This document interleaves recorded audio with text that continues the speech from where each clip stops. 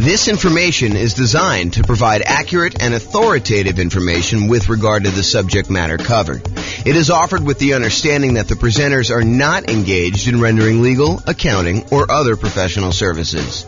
If legal advice or other expert advice is required, the services of a competent professional should be sought. Welcome to the McKinney Real Estate Investing and Real Estate Financial Planning Podcast. Learn all about investing in real estate in McKinney, Texas, with a combination of real estate financial planning and modeling with numbers specific to McKinney, plus syndicated, more generalized recordings of live and pre-recorded real estate investing classes, not all of them specific to McKinney. Be sure to stay tuned after the podcast for a message from our sponsors. So, creative financing and real estate entrepreneurship. I'm James Orr. So when I started putting together this series of classes, I wanted to cover all of the different real estate investing strategies. I did a single 2-hour class where I went through all the different strategies with like a big picture overview. But then my idea was to go through then and dive deep into each individual strategy, talk about those in detail, and then give you real numbers as to how that strategy might perform for you achieving financial independence with these kind of tools, whatever strategy we're talking about, and then compare those across different strategies. Like how does buy and hold compare to fix and flip or creative financing or house hacking or nomading? And so I wanted to go and do deep dives into each of the classes. But traditionally, I've only usually covered these 3 primary strategies: the buy and hold strategy, including short-term vacation rentals, all the different variations of nomad by proxy, nomad with house hacking, nomad to short-term rental, nomad with lease option exit, and then the ultimate real estate agent retirement plan. So like all the variations of nomad, and then house hacking. So these were the classes. If you've been here for however long, we've been doing classes since 2003. So for most of those time, we've been doing these. It's been really exceptional for us to go do classes on these other strategies. So tonight's a kind of odd class in a lot of ways because I don't typically teach creative financing. I've done a lot of creative financing, not recently, but I've done a lot of creative financing, especially early on in my career. And then like quick turning, flipping properties, BRRRR, wholesaling, options, option auctions, tax liens, and partnerships. So these are sort of like the secondary tier of class topics that I don't frequently teach, although in some cases I've got good experience in those, and especially with the modeling we do, I think you'll learn some stuff that you've never seen before. So these are sort of like the secondary ones, and so you're getting what I would consider like a secondary topic tonight. I think it's super interesting and probably a primary topic for a lot of folks, but not what we typically would cover in the class series. And then there's some stuff that we're just not going to cover, like real estate investment trusts. Go talk to a stockbroker. And then things like probate, short sales, foreclosures, and pre-foreclosures, those are really part of other strategies. They're not their own strategy by themselves. Like, someone who's in pre-foreclosure, they could be a good candidate for you coming in and buying the property creatively, but it's not big enough to be its own like 2-hour class, as an example. So that's sort of like the real estate investing strategies and what we've done. If you've noticed though, we've already covered a 2-hour version of buy and hold. We've covered a 2-hour version of nomad, a 2-hour version of house hacking. We're doing creative financing tonight. We did a 2-hour class on quick turning, flipping properties. We did a 2-hour class on the BRRRR strategy. I'm going to do wholesaling, options and option auction, tax liens, tax deeds, and then partnerships is next week. So you'll see that we're going through the whole kind of like pattern, the whole, whatever you call it. Oh, I don't know, the whole thing, whatever it means there. Any questions on this? All right, cool. All right. So I'm going to take some time to go over all the different types of creative financing and make sure that you got that. Did you guys all get handouts? If you haven't been to one of the like class where we've done these models before, there's some handouts for you. If you've been already and you don't mind, because some of them I don't know if I printed enough, but if you email me afterward, I'll give you a copy. But if you just do the one there, it's like a handout that goes over all the different strategies, and then a kind of like a strategy profile for filling out the strategy tonight, and then one for the loans, kind of goes over the different loans. So if you don't have those, make sure you get them. You guys should have copies, right? Yeah, they're the same as last time. They're not any different. They're all the same. Okay, so let's do creative financing. I'm just going to walk through all these different ones. And if you haven't been to a live class before, I'm really informal. So if you've got questions, please interrupt, and I'll be sure to answer any questions you have. If you need extra copies, go ahead and take them while I have them, if you need them, or if you need someplace to take notes. Okay, so creative financing. So let's start with owner financing. So owner financing is when the seller of the property, the owner of the property, acts like the bank they are willing to accept monthly payments or yearly payments or quarterly payments, whatever you guys decide to negotiate. But most of the time, it's going to be monthly payments. They'll accept monthly payments for you to acquire the property. There'll usually be a mortgage or deed of trust on the property, and you'll make payments to them based on your agreement, your loan agreement with them. And then once you've paid off the property in full, they will release their lien on the property, and you will be the complete owner. So you go to them, and instead of having to go to a bank separately and get financing, you ask the seller to carry back the financing. So you say, listen, Mr. Seller, I want you to sell me your property for $400,000, and I may or may not give you a down payment. You negotiate all that, and you may or may not look at my credit score, which is also negotiated, but then you make payments to them based on whatever interest rate you negotiate, whatever term of the loan you negotiate. So that's what owner financing is. Does anyone have questions on owner financing? It's a pretty straightforward one. Yeah? Does the seller have to have the loan paid off to offer that to the new buyer? That's a really good question. So the question was for the microphone, does the seller need to have their loan paid off in order to be able to offer owner financing? And so for the formal definition of what I call owner financing, yes. Otherwise, you'd be in what I call the wrap financing column here. So if you have wrap financing, then that would be where the seller has an existing underlying loan on it, and then they're wrapping that loan and accepting payments from you for a larger amount, and then they're using part of the payment that you make to them to pay the underlying loan that still exists on there. So my definition of owner financing is it has to be free and clear. My definition with wrap financing is you can get a seller to offer some type of seller financing, but they can wrap the underlying loan there. Or if the seller has the ability, they could pay off that underlying loan completely. Then the property would be free and clear, and then they could offer regular owner financing to you. Okay. Does that make sense? Yep. Okay. So going on to the next one, which is wrap financing. Wrap financing is when the seller has an existing loan on the property, and then they're going to willing to sell the property to you, and they're going to say, look, I owe $50,000 on a $400,000 property, but I will finance the full $400,000. I will collect a payment from you based on a certain interest rate and a certain time period for the $400,000 loan.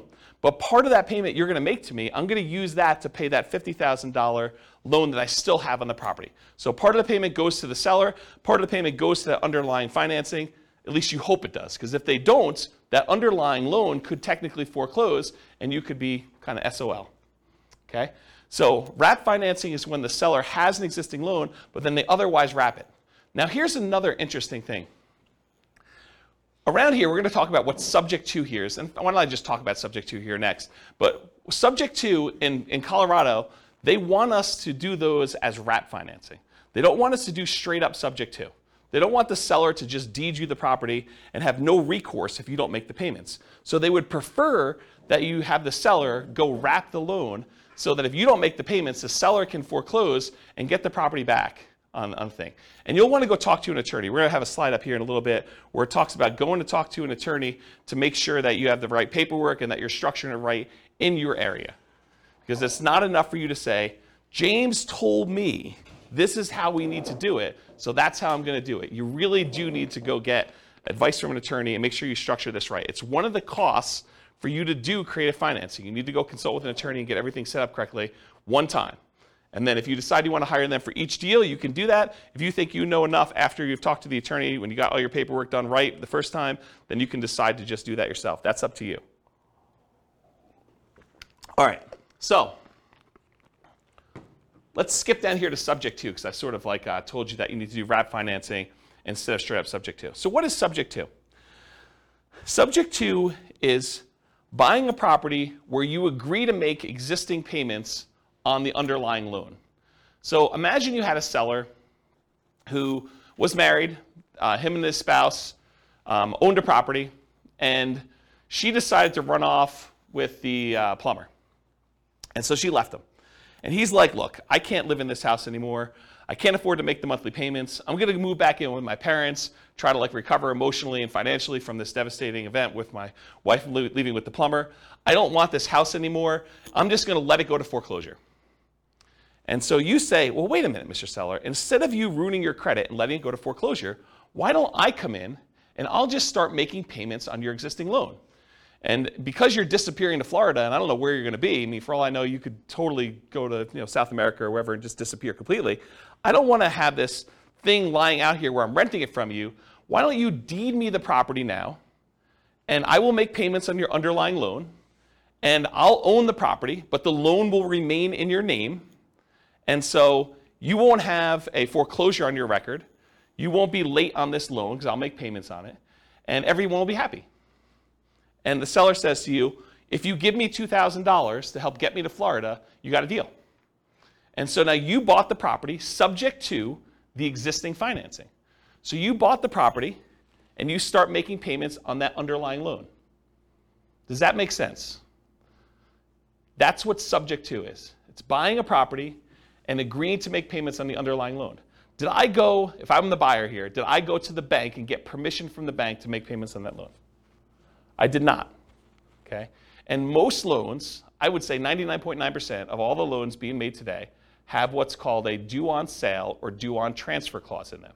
And what that due on sale or due on transfer clause says is that if the seller transfers ownership of the property, that the lender has the right, does not have the obligation, but they can, at their option, decide to accelerate the loan so that the entire loan is due and payable. And if you're unwilling or unable to pay the entire loan off, then they can foreclose on it and get ownership of the property back if the seller transfers ownership and does not pay off the underlying loan. So there is some risk to buying a property subject to. Now, do all banks, as soon as they find out that the loan is transferred, do they all go and say, we want the full thing paid in full and do that? Nope. They don't. But could they?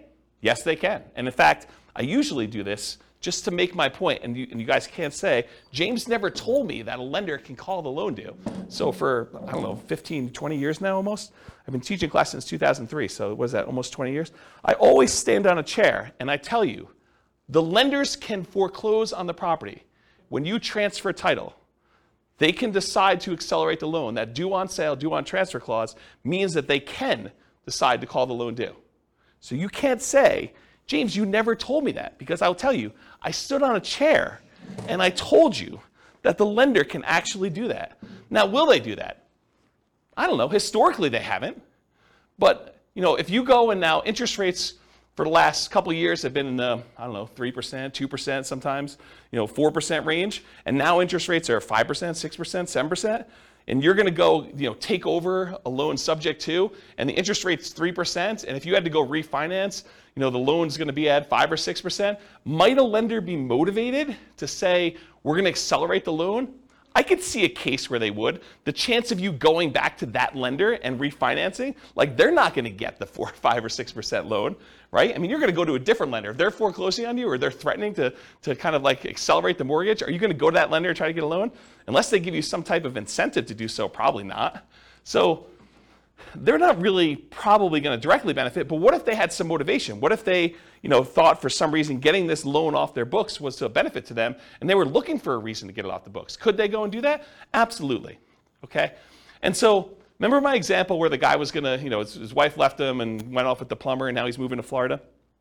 Well, what happens if you don't make the payments on his loan? Right? Now it's a problem for him, because now the loan is now, in default, and he could be foreclosed on. He could have a foreclosure on his record. That's not ideal. And so one of the reasons why I told you that, at least in Colorado here, they want you to do wrap financing instead of buying subject to, is because with wrap financing, if you're not making the payment to them, they can then say, wait a minute, okay, now I can foreclose on you because you are not making the payment to me, which means the payment on the underlying loan is not being made, and now I have some recourse against you for doing that. Where before they don't, because they deeded you the property. The deed represents ownership. So if the seller deeds you the property, you now own the property, even though there's a loan in their name still on the property, okay? So that's why we tend to do wrap financing. But again, you're going to want to talk to an attorney and get specific advice about this. Does anyone have any questions on subject to wrap financing or owner financing at this point? We've covered a lot of them. I heard somewhere that they're offering insurance for that. Have you heard of that? No, insurance in what way? Bill said, it's Bill, right? The due on sale clause. So if the bank actually goes forward with it, you can buy insurance to protect you from that. I've not heard that. If you do find out where it is, please email me, because I'd be interested to see what that says. Yeah, I've not heard of that. So Bill said that there's a company that's offering you insurance in case a bank decides to accelerate the loan and execute their due on sale clause. I've not heard that. Yeah, that's interesting though. And I will tell you, this is a gray area, a relatively controversial subject. There are some people that will tell you it's not a big deal, go ahead and transfer it. I've never seen one happen. I actually know of one that was accelerated. But like some people say, I've never seen it happen. So you could do this with impunity. It's not a big deal. They'll also tell you, just hide that you've done the transfer. Like, buy the property, put it into a trust. If you put the property, they'll tell you this, it's not true. They'll tell you if you put the property into a trust, if you have the seller put a property into a trust, and then you take over the trust, that actually eliminates the ability for the lender to accelerate the loan and use the due on sale clause, and then start their foreclosure process if they want to. That's not true. The phrase that they're referring to is that a seller can move the property into a trust for their own estate planning purposes. But as soon as you take over ownership of the trust, you have violated due on sale clause. So if they maintain ownership of the trust, if it actually is for their benefit directly, then that doesn't violate the due on sale clause. But if you take actually ownership of the trust, then that happens there. And they'll say, but no one really knows the trust. The trust is a private document. It kind of sits there. Well, maybe, right? I mean, if a seller really wanted to know, and the information technology has become so good these days, that if a seller really wanted to know, they're going to look at stuff like, did the insurance change names? Did the water bill get changed to a different name? Did the electric bill get changed? And you're going to say, but sometimes tenants will do that. Yeah, you have enough of these things happening. I think a motivated lender could go and do that. So just do it with your eyes open, talk to an attorney and get advice on it. But this is not with zero risk proposition, in my opinion. And there's people that have different opinions, and they'll tell you that you could do this with impunity, it doesn't matter. And you'll see that online all the time. Any questions on that, especially the part about it being controversial in the gray area? All right, cool. What's that? You want me to get up on a chair?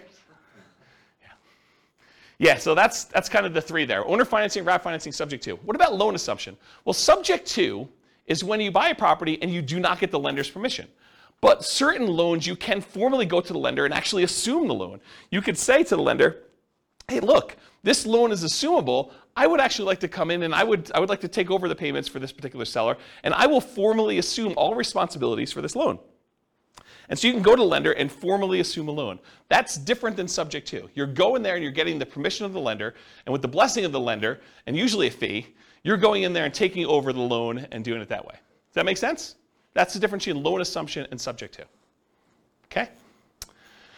Okay, so the rent-to-own, lease-to-own, lease option, and lease purchase family, they're all really, really similar in my mind, because you're leasing the property. The seller of the property, the owner of the property, is saying to you, look, I will allow you to have occupancy of the property, and in exchange for that, you're going to pay me a fee, usually monthly. It doesn't have to be, but it usually is monthly. They're going to pay you a monthly. You're going to pay the seller a monthly fee in order to lease the property or rent the property for a period of time. But then, in addition to that, you agree with the seller. Look, Mr. Seller, provided I pay the rent for the next year or two, how about you give me the ability to buy this property from you at some point in the future for some price that you've negotiated, with some terms that you've negotiated, like who pays what and when and how. So that is a lease option or a lease purchase or a rent-to-own or a lease-to-own type of situation. You're leasing the property and you have the right to buy the property at some point in the future. So a lease option is a lease agreement with an option agreement. You have the option to buy the property at some point in the future. You can choose not to exercise your option if you want to. That's what a lease option is. You lease the property, and at some point in the future, if it makes sense to do so, you can go and buy the property. Lease option. A lease purchase is a lease agreement with a purchase contract. And there's usually a little bit of a stronger implication in a purchase contract that says you intend to purchase the property. It doesn't mean that you have to, unless it's specific performance, in which case you could be sued if you don't perform. But in most cases, it's some type of lease purchase, and the purchase is usually based in some type of earnest money, where if you don't exercise the purchase contract, then you lose your earnest money. Although there's some ways you could write it where you don't actually lose your earnest money, but I think most of the time there's some type of loss there. So rent-to-own, lease option, lease purchase, they're all really in that same family. You're leasing a property for a period of time, and you have either the option to buy it or you have an implication to buy it with a purchase agreement. So those are what those are. Anyone have any questions on those? Okay. Agreement for deed, bond for deed, contract for deed, installment land contract. So when you buy your car, you don't actually own your car until you've made all the payments, right? You get the title at the end. Well, that's sort of what this agreement for deed, bond for deed, contract for deed, installment land contract are. You're making payments on a property over time, and if you fulfill all the payments in the terms of your agreement, then at the end of that, the seller is going to give you the deed to the property. You have an agreement to make payments and then eventually get the deed. Bless you. Or you have an installment land contract. You have a contract for the deed where you're agreeing to do certain things, and at the end you get the deed for the property. So it's sort of like car payments for houses is the best way I can describe it. Okay? So those really are the 6 types of creative financing. Owner financing, where they don't have a loan and the seller acts like the bank. Wrap financing, where they have an underlying loan and the seller acts sort of like the bank, but there's a loan on the property. Loan assumption, where you formally go and assume responsibility from the loan with the lender. The rent-to-own, lease option, lease purchase family, where you're leasing the property and you have the right to buy it at some point in the future. The agreement for deed, contract for deed, installment land contract, that sort of family, where you are kind of like making payments and then you get the deed at the end.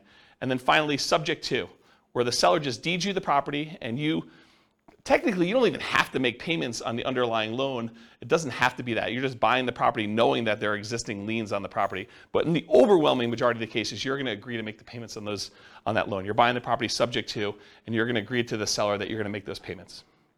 Any questions on those 6? Okay. So for tonight, I'm going to discuss those different strategies, and we're going to go into like all the different risks and is it scalable and all the kind of different characteristics of doing these strategies.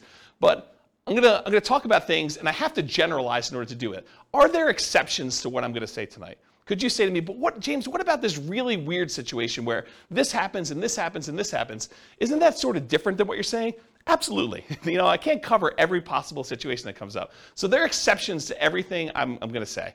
And I've tried to be comprehensive and include everything I can, but it's not possible to do that. There are exceptions to everything. So you can find a deal or structure a deal to make choices that are not in line with what I have defined here. And beware, just because you don't think there's a chance that X can happen, it doesn't mean that it won't happen. This is designed, in my opinion, to be a starting point discussion to help you make better investing decisions on your own with additional knowledge. This is not like the end of your education. And at a minimum, in my opinion, in order to do any creative financing deals, you should budget talking to an attorney in your marketplace who like specializes in doing creative financing to make sure you're doing it right in your marketplace. You should not say, James told me this, therefore it is 100% correct in my marketplace. Okay? Do your own research. All right, so creative financing variations. So if you have your handout with you, the one that has like all the different creative financing things on here, you'll notice at the very top is a quote. It says, what's a strategy? A strategy is a unique combination of entry, holding period, and exit. So how you get into a deal, the period of time or how you hold the property, and then how you get out of a deal. Okay? So entries can be any number of the creative financing options. You could buy a property using lease option, you could buy it using subject to, you could buy it using wrap financing, you could buy it with owner financing. Those are all examples. A holding period can be dictated by the type of financing you do.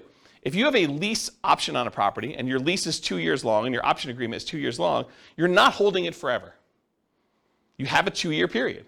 So the type of acquisition financing, the type of entry you use can dictate exactly how long your holding period is.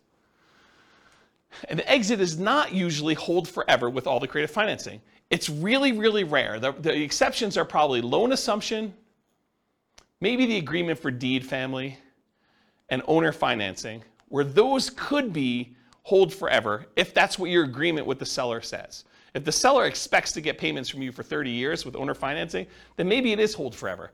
But the majority of these other creative financing strategies, lease option, lease purchase, subject to, wrap financing, in most cases, you're not holding those forever. Those are like short-term holding periods. And by short-term, I mean a few years, 5 years or so is kind of like the limit for those. Can you hold them longer? Sure. But I think the longer you hold them, the more risk exposure you have for these properties. And maybe I'm thinking about this wrong. And some people would probably argue I am thinking about it wrong because they would argue, hey, look, if they haven't done a due on sale or due on transfer clause acceleration for the 5 years, then they're probably not going to do it at all.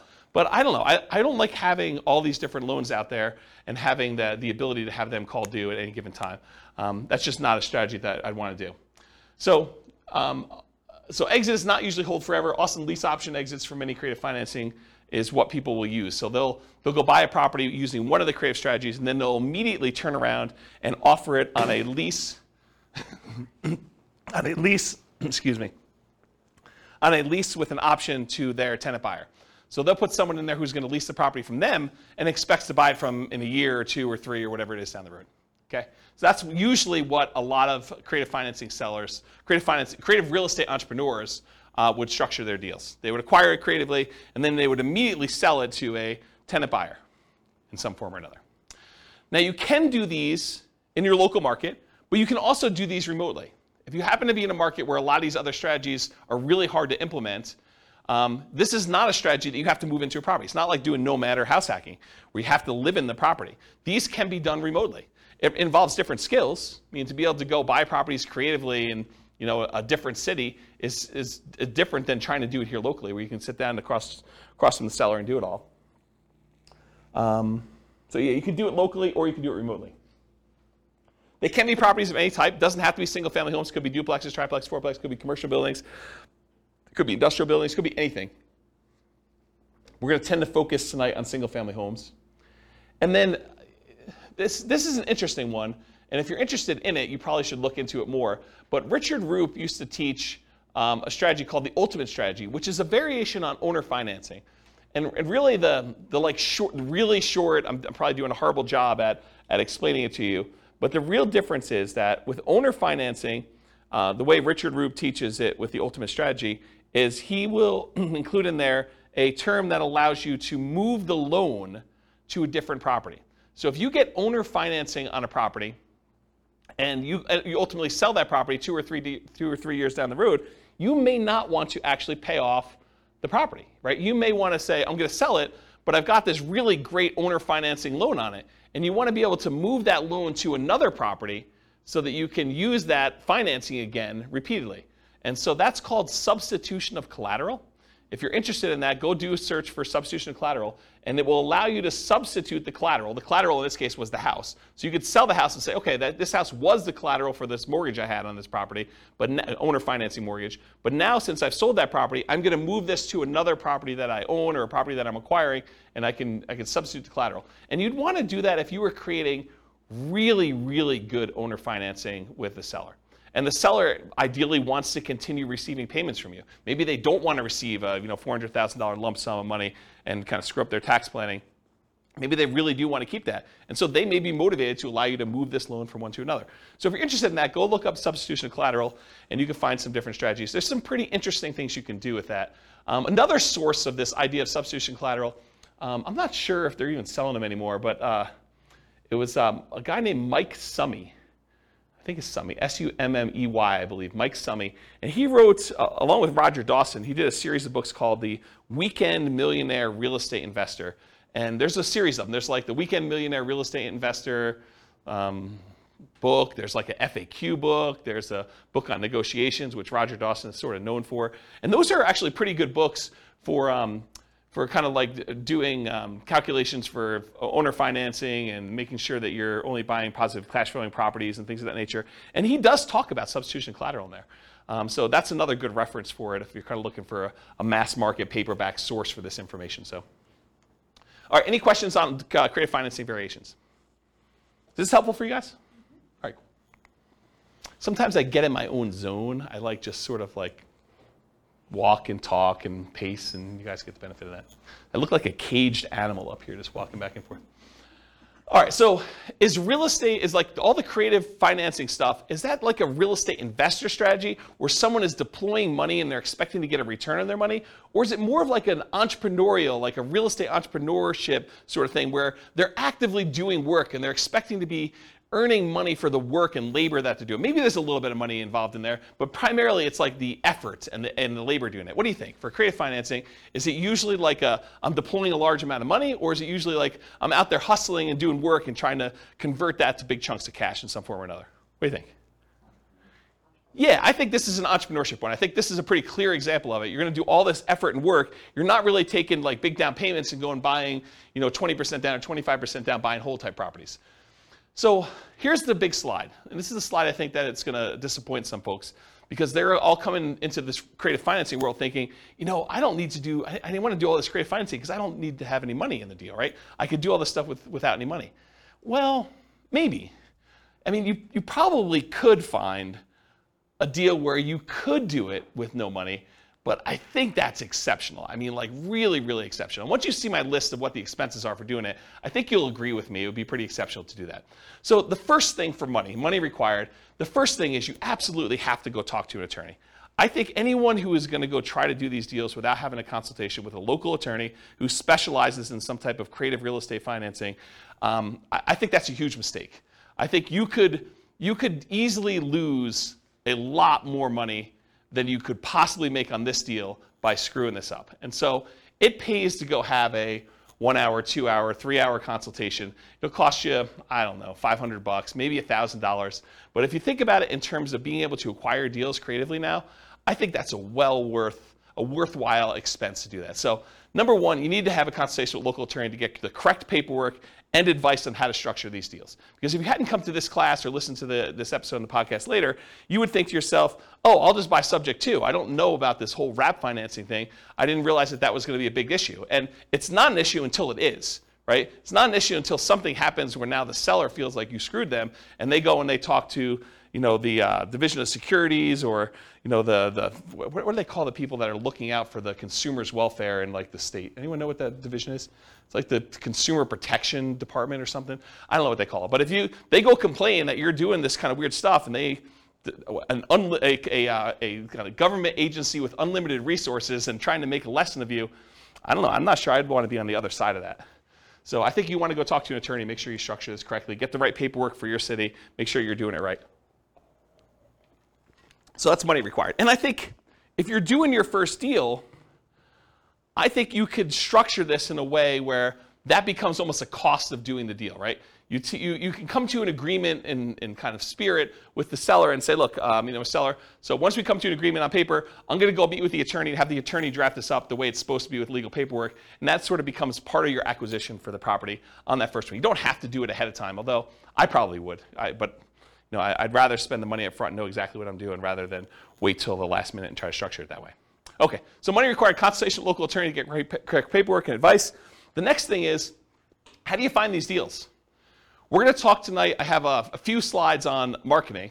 We're going to talk tonight about lazy marketing versus poor marketing. Lazy marketing is where you're willing to spend money in order to get deals flowing to you. That's lazy marketing. Poor marketing is where you're willing to put in effort, time, in order to have deals that you go out there and find. Okay, and I have a couple slides with examples and I'll go into that. But if you're not going to do all poor marketing, which you're going to get tired of doing this if you've never done this before to go try to find deals using the poor strategies, it's very, very labor intensive and I don't think it's very much fun personally. But I think eventually you want to get to the point where you're doing lazy marketing, you're putting out marketing, spending money to do things and having deals flow to you. So I think you're going to need to have money, bless you, I think you're going to need to have money set aside, marketing, in order to find or acquire the deal. So you're going to spend money in order to acquire the deal. And I'll tell you my assumptions for what we do when we get to the numbers later tonight. Okay, so that's marketing to find or acquire the deal. In addition to that, you're going to need some type of money to capture the deal. You're going to need earnest money or an option fee. If you're doing a lease option with the seller, you need to pay the seller an option fee in most cases. Some people will teach you online, you could do this really cheap. Give the seller $20, you're good. Still $20. And I think most sellers are probably going to want a little bit more than that. You'll open yourself up to more deal flow if you're willing to do the deals that require more money. If a seller says, look, I can't do this deal unless you give me $2,000. If you don't have $2,000 to do the deal, you can't do that deal, right? You can try to wholesale it or something like that, but you can't do the deal if you don't have money. And so what happens to the sellers that are like, look, I've got a ton of equity in my property. I just need $20,000. Otherwise, I'll let you buy my property subject to, or wrap financing. Well, you have to have the $20,000 to do that. Otherwise, that deal was dead to you. It wasn't a good enough deal. Does that make sense? So by having some money, you open yourself up to an additional number of deals or additional percentage of deals. So you need earnest money or an option fee or something like that. I think that's part of the money required to do that. Sometimes you'll need a down payment. If you're doing owner finance, the seller says, look, I'll owner finance this property, but I want 5% down or 10% down or 20% down.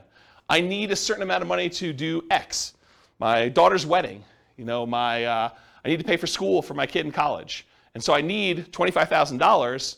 Otherwise, I'll accept payments over time, but I need a certain chunk up front. And so this is all negotiated, but you might need money for down payment.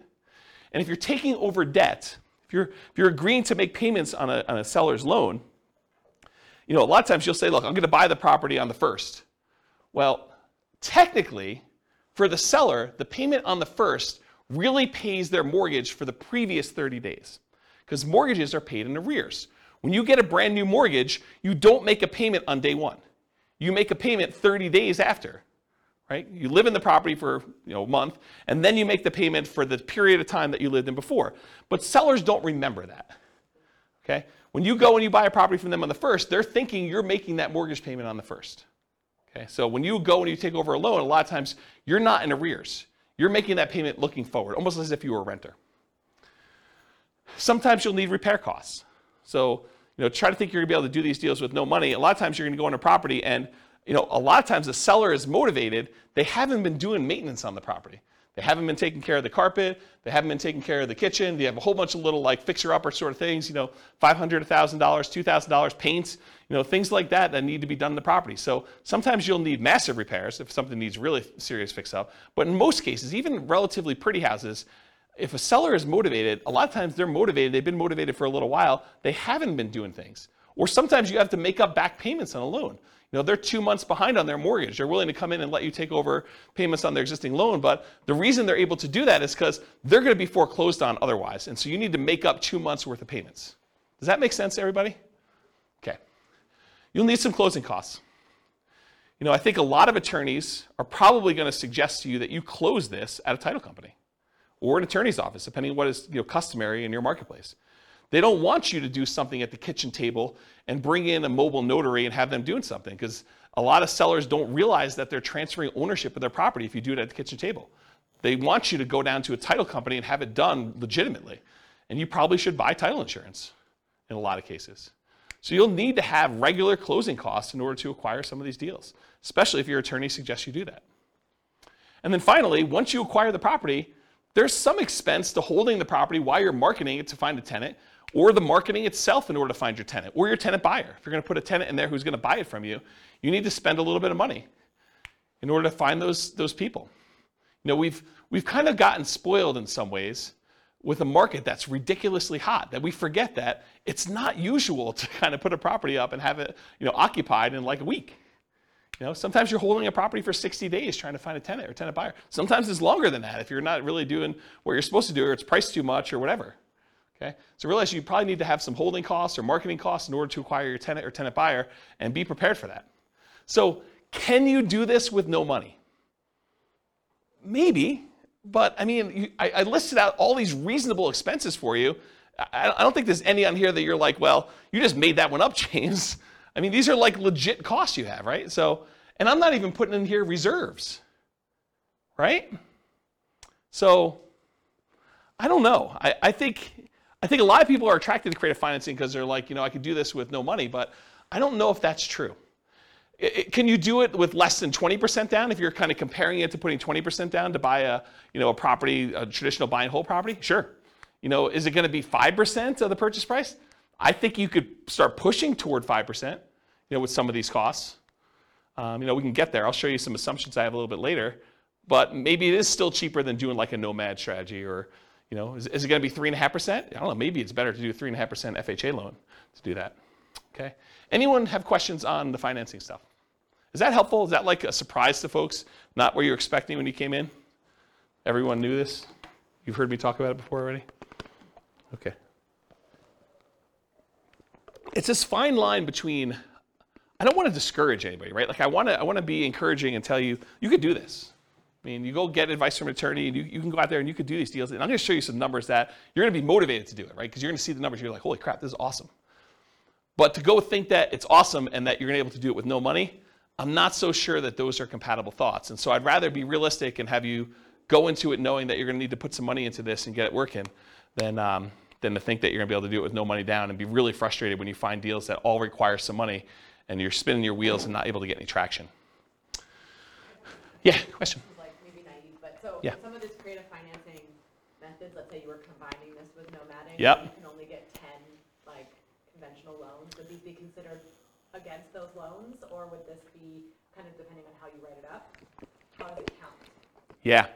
So it's a really, really good question. So the question for the microphone is, if you're going to do creative financing, do those loans count on your record for being able to get additional loans? If you're limited to getting 10 loans buying traditional, like buy and hold properties, non-owner occupant. For the owner occupant ones, you're not limited to 10, by the way. Yeah, but for like traditional 20% down investor loan, a lot of times you're limited to 10, then you got to switch over to some type of portfolio loan in order to do that. So do these creative financing ones count? And it's weird because some lenders will tell you absolutely, especially if they appear in your tax return, right? They'll show up in your tax return and you're like, I'm responsible for this loan. I've been taking the deductions for it and everything, and they'll say, this sort of counts. Other lenders will say, hey, if it's not on your social security number, it doesn't count for you. And so some investors will actually buy these in the names of LLCs or something like that, and they'll have the LLC be the owner of it. It's not on their social security number, it's not a loan on their name, and it'll be on the LLC's tax return and stuff like that. But you're gonna wanna check with the lender to find out. But it's this weird gray area as far as that goes. Now, if it's owner financing, I think that's pretty clear, right? If it's owner financing and it's in your name, I think that's pretty clear. If you're buying something like subject to, that starts getting a little bit weirder to do it. But one of the great things about structuring these is it doesn't have to be you individually that's buying the properties. It could be an LLC or your IRA or your 401k or something like that in order to be able to acquire these properties. And then you're sort of in this area where do those count or not for stuff, yeah. So I wish I could answer you directly and tell you definitively, yes, it's like this, but I think it's gonna be how a lender looks at it. And I've seen lenders do weird things with commercial loans too, where they will not count commercial loans against you, and then other ones will want to. So it may be just that particular underwriter, and yeah. If there's a lender listening to this, please reach out and let me know what the thoughts are, because I don't know the answer to that, and I'm not a lender. Does that not answer your question appropriately? Yeah. Okay. Okay, good. Any other questions about the money? All right, cool. All right, so these are the 3 slides on marketing. I'm going to do an entire separate 2-hour class on motivated seller marketing, how to find off-market deals. But this is what you get tonight. So motivated sellers for lazy and poor folks. So lazy methods: more money than time. It's easier to scale up in size. You can decide to spend 3 times as much marketing. You've scaled to 3 times. It's hard to work 3 times as much when you're already working full time. You sift and sort for great deals. So you have all this marketing out there. It's bringing deals in using some type of paid marketing methodology where you have deals coming in, and then you sift and sort based on the deals coming in. There have been times when I probably stupidly overspent on marketing and had more deals coming in than I could possibly handle. And there were more people I could even call back. I was like so busy that people were calling in, I wasn't calling people back. And I told my assistant at the time, I'm like, look, I'm only going to call back people that call twice. So my sifting criteria was if they didn't call twice, I'm not calling them back. That was like my criteria for calling people back. And then I for a very brief period of time, because this all went out at the same time and I was just really swamped and overwhelmed, I would start just doing like lowball offers on the phone as a pre-screening call, which is not what you want to do. But I basically say, look, if you want to sell me your property, these are the metrics I'm using to analyze your deal. Are you interested in that? And if they said yes, great, going out and buying that house, right? But I don't recommend doing that. I don't think it's a good idea. But you can if you decide to put out enough marketing where you're coming in, you're sifting and sorting for great deals by doing it that way. Poor methods, so that was lazy methods. Poor methods, more time than money, and willing to invest the time to find motivated sellers. They tend to be time-intensive type activities, therefore harder to scale. And you tend to want to work or overwork every lead, which leads you to try to make non-deals or bad deals into deals. So the tendency when you're doing the poor marketing is you're putting out so much effort, so much manual labor that a seller who is motivated calls you and you do everything you can to try to make this deal work, even though it's just not a deal.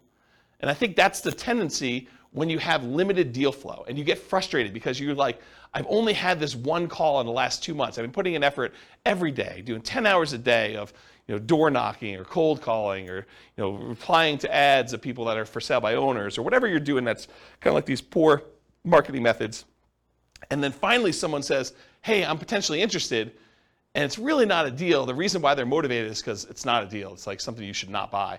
But like you try to look at it from every angle. You're like, I must not be looking at this right because this is the only one I've got, so it's got to be a deal. There's, like the old joke about, there's got to be a pony in this, thing somewhere, right? Like you're trying to find something to make it work, but it's not, okay?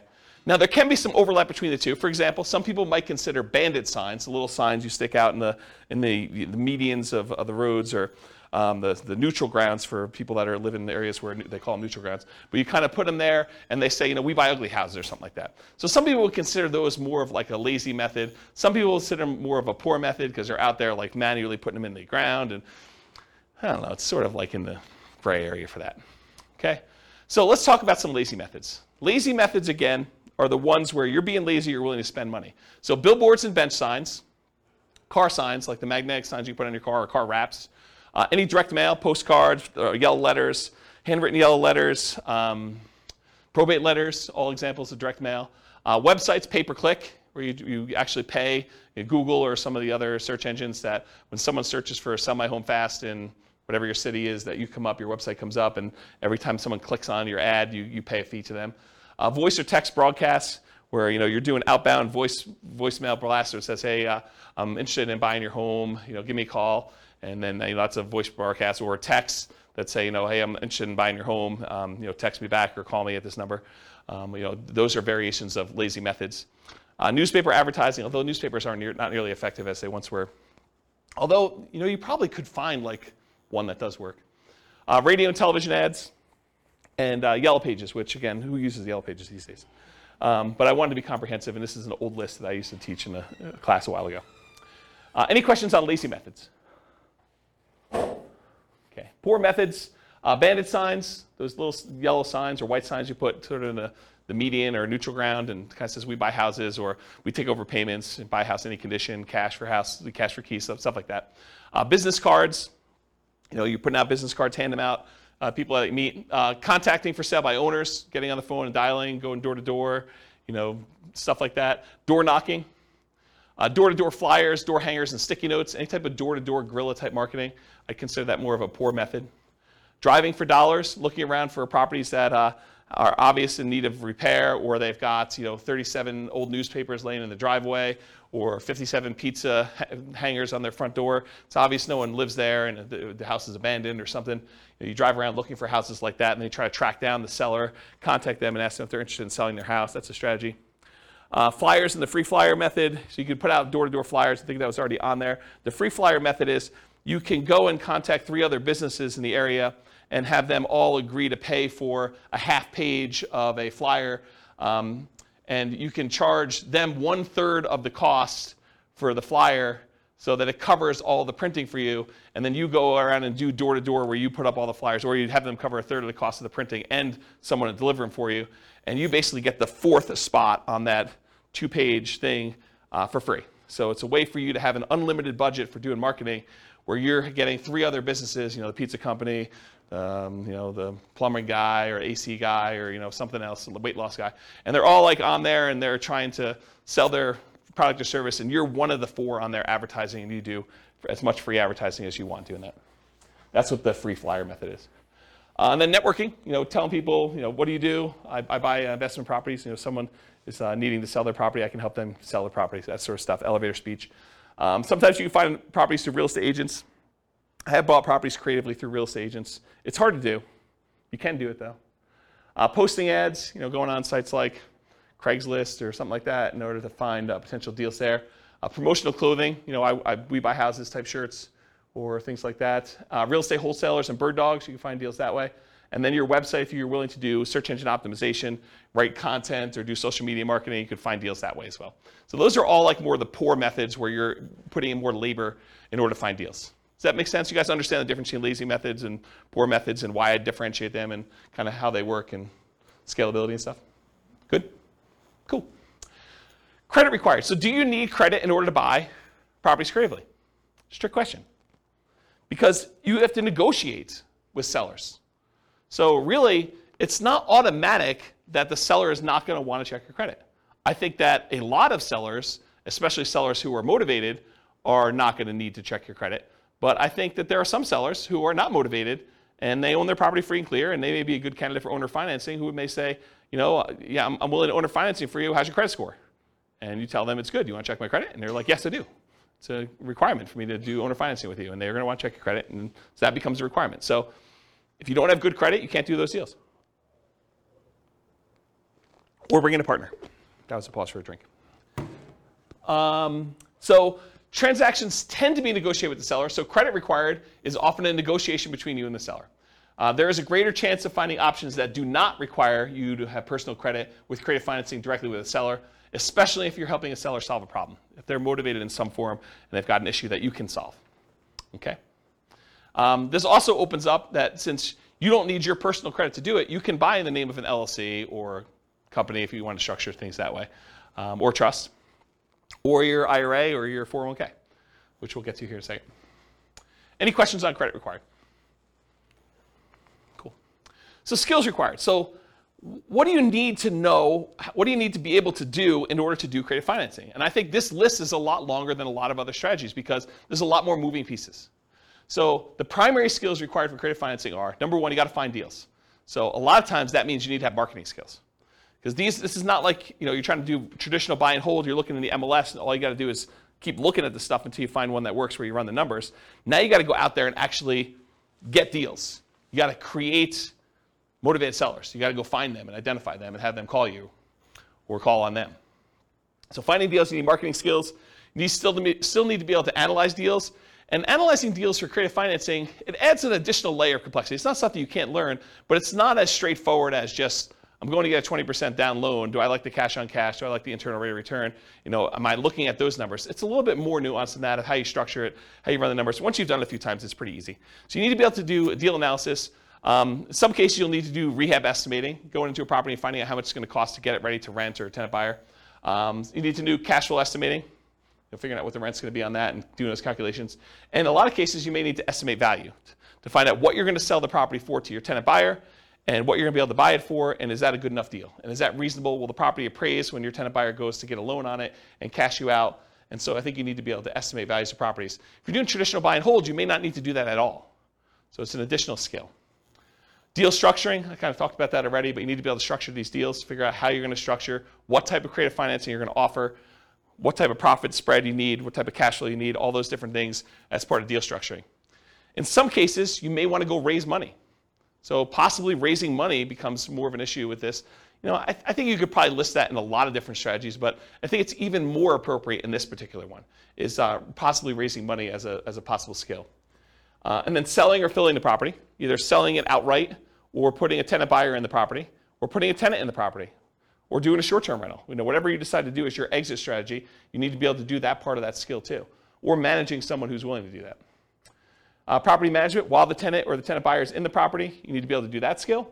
And it can vary. The skill is either you doing it yourself and all the skills needed to do that, or hiring somebody else like a property manager and then being able to manage the property manager to do that.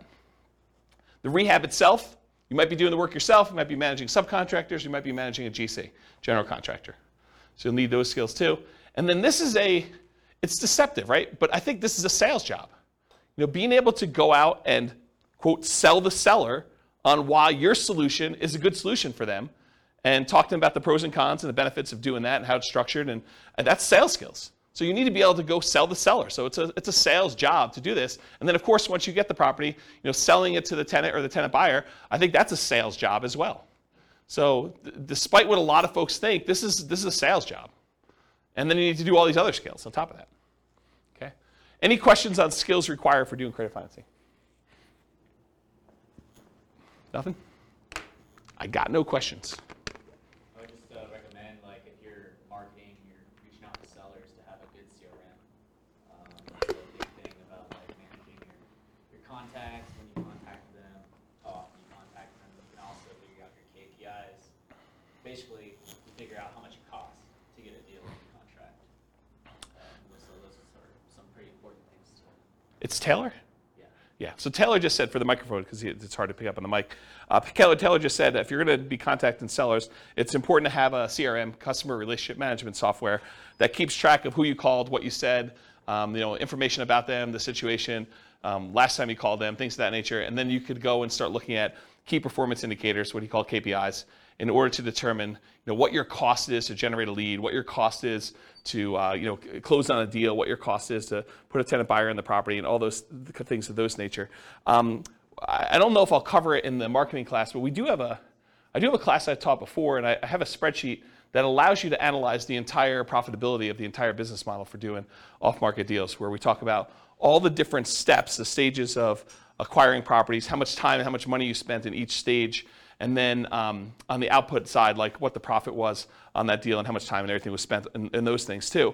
And you can go ahead and change the inputs of all the different marketing you have, and it will trickle out and do the it'll do like calculations to show like if you go and spend $2,000 on postcards instead of $1,000, like how that kind of impacts the number of calls you make and the number of credibility packs you sent out and the number of motivated seller presentations you've made and follow-up calls and closings and then all that, how many deals you end up with. And so it does all those calculations for you and it shows you your overall profitability. And if you haven't done that before and you're really going to do this business model, I would strongly recommend it because it kind of gives you some insight into how to do it.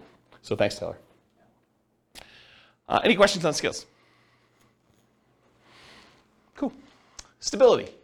So I went and looked up his name, Shane Parrish from Farnham Street. After like 4 classes not knowing his name, I feel embarrassed, but so I went and looked up his name. So he wrote a blog post, and he talked about this idea of things that are actively or passively stable.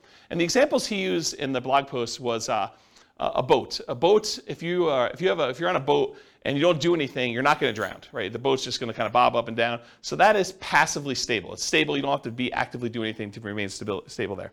But a jet fighter is actively stable. If you don't take your hands off the controls, you don't do anything in jet fighter, you're going to crash, you're going to die. Right? And so the idea is that are things actively stable or passively stable? And real estate in general, I think, is actively stable. If you don't do anything to your properties, if you don't like pay any bills or anything like that, you don't pay your taxes, you're going to lose the property. They're eventually going to take over the property from you for a non-payment of property taxes.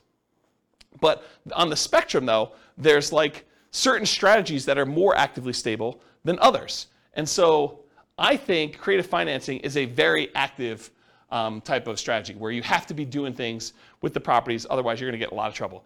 So some strategies are more active than others. For example, subject to lease options, lease purchases are more active, in my opinion, than owner financing kind of stuff. In both cases, you have to do stuff, but I think there's a lot more activity with subject to lease options, lease purchases as examples of that. And then the traditional examples I've used in other classes to kind of describe this is amortizing mortgages versus balloons and interest-only loans. An amortizing mortgage, if you just make the payments for the 30 years or 15 years or whatever it is, the mortgage will eventually pay off.